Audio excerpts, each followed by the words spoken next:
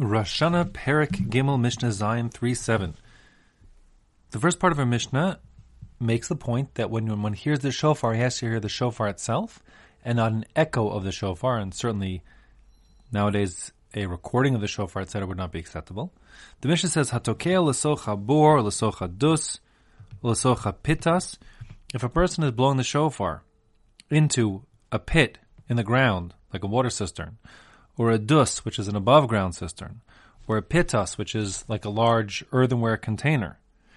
Im kol shofar shama, if the actual sound of the shofar emanating from the shofar directly is heard, yatza, then the person listening is yotzi his obligation. V'im kol havara shama, however, if he hears just the echo, or even a combination of echo and actual original shofar sound in a way that he can't discern the shofar sound all to itself, lo yatza, then he will not be yotzi. Just a couple side points here. The word letoch would mean into. So that would suggest hatokeh letoch habor means that the bal tokeh, the person blowing the shofar, is on the outside of the pit, and the person listening is on the inside of the pit.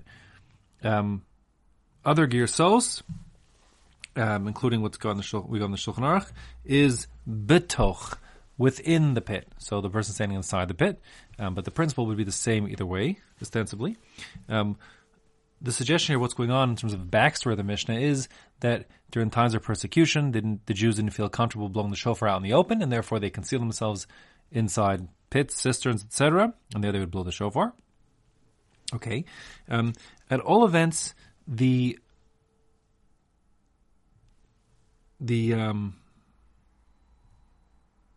halacha is, like we said, that you have to be able to hear the sound directly from the shofar as opposed to an echo. So that means if you're standing, let's say, in an open field or between two mountains and you hear an echo also, that's not a problem because you clearly heard the sound of the shofar. But if you're standing in a confined space, like by the edge of a pit, and there's an echo that's commingling with the shofar sound, so you can't discern the shofar sound purely, then you would not be yotzi. V'chein, says the Mishnah, and similarly, now this v'chein is a bit of a dubious v'chein. In fact, in the Gemara, it doesn't exist at all. V'chein would suggest that the principle we're about to say is really the same as the previous principle, and that is, like I said, questionable, but either way, Mishahaya over Achure Beis HaKnesses. If a person were passing behind the back of a shul, Oshaya Beiso Samuch LeBeis HaKnesses, or his house just abuts the shul, so in his bedroom he can hear what's happening inside the shul. Vishama kol shofar or kol Megillah, and he hears what's going on inside the shul, and what he hears is the shofar being blown, and it's Rosh Hashanah, or for argument's sake, he hears the Megillah being read, and it's Purim. So then, im kiven libo, if he has in mind to be yotzi, and I'll explain this Mishnah first, like the Bartanur does, based on what is the halacha, which is that a person needs to mitzvah strichos kavana, certainly l'charchila, for dorais, you need to have intention to be fulfilling a mitzvah, and that kavana that one needs to have is that he's doing a mitzvah per se, meaning, in the case of the shofar, he has to have in mind that today is Rosh Hashanah, and there's a mitzvah to hear shofar, and that's what I'm doing now. That would be the kiven libo that we're talking about here, according to the Bartanur. Meaning, let me just clarify, hypothetically, if a person were, he thought tomorrow's Rosh Hashanah, but he has a discerning ear for the shofar, and he's listening to this Baal Tokeh to hear just how good he is, and he's listening very carefully to every blast and hearing it perfectly and saying, this guy's doing a fantastic job of blowing the shofar. Tomorrow I look forward to hearing him, whatever the story is. So that person, since he didn't have in mind that he's doing a mitzvah now, he thought the mitzvah won't be until tomorrow, so he won't be yotzi, even though he heard every note perfectly. But he won't be yotzi. And that's what the Mishnah is saying here. Im kiven libo yatza, if he has intention to be fulfilling a mitzvah, then he'll be yotzi, he'll fulfill his mitzvah. V'im lav lo yatza, and if he is not having that intention, he won't be yotzi. Meaning that if you had two guys hearing the exact same thing in the exact same place, both standing behind the shul, one thinks it's a practice session, he'll be hearing shofar tomorrow, and one thinks today's Rosh Hashanah, this is his big chance to do his mitzvah.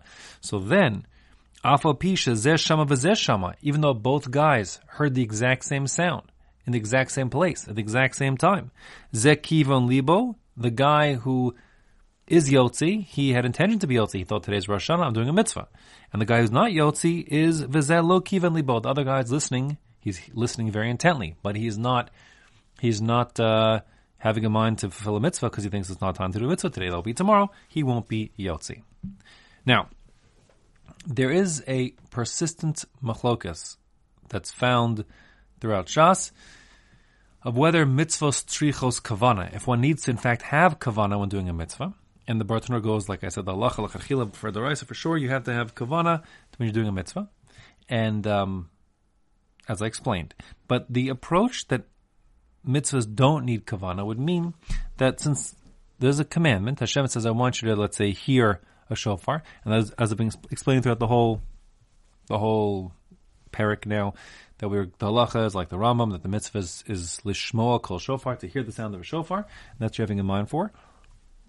This Mishnah actually being a strong ride to that shita.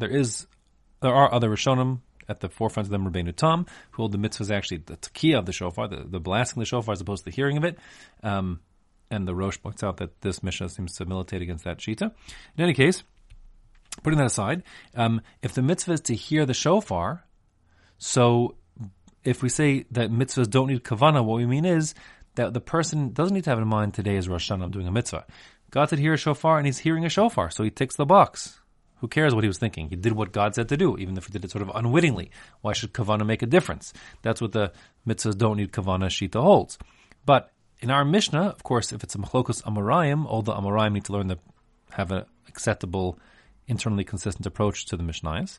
So they will learn the Pshana Mishnah is, when we say kiv and liba, we mean he pays attention to make sure that he's hearing a shofar blast, as opposed to the echo or a donkey braying or something like that, where he hears a noise, but he didn't know that it was a shofar, he wasn't sure it was a shofar, so therefore he can't be yotzi.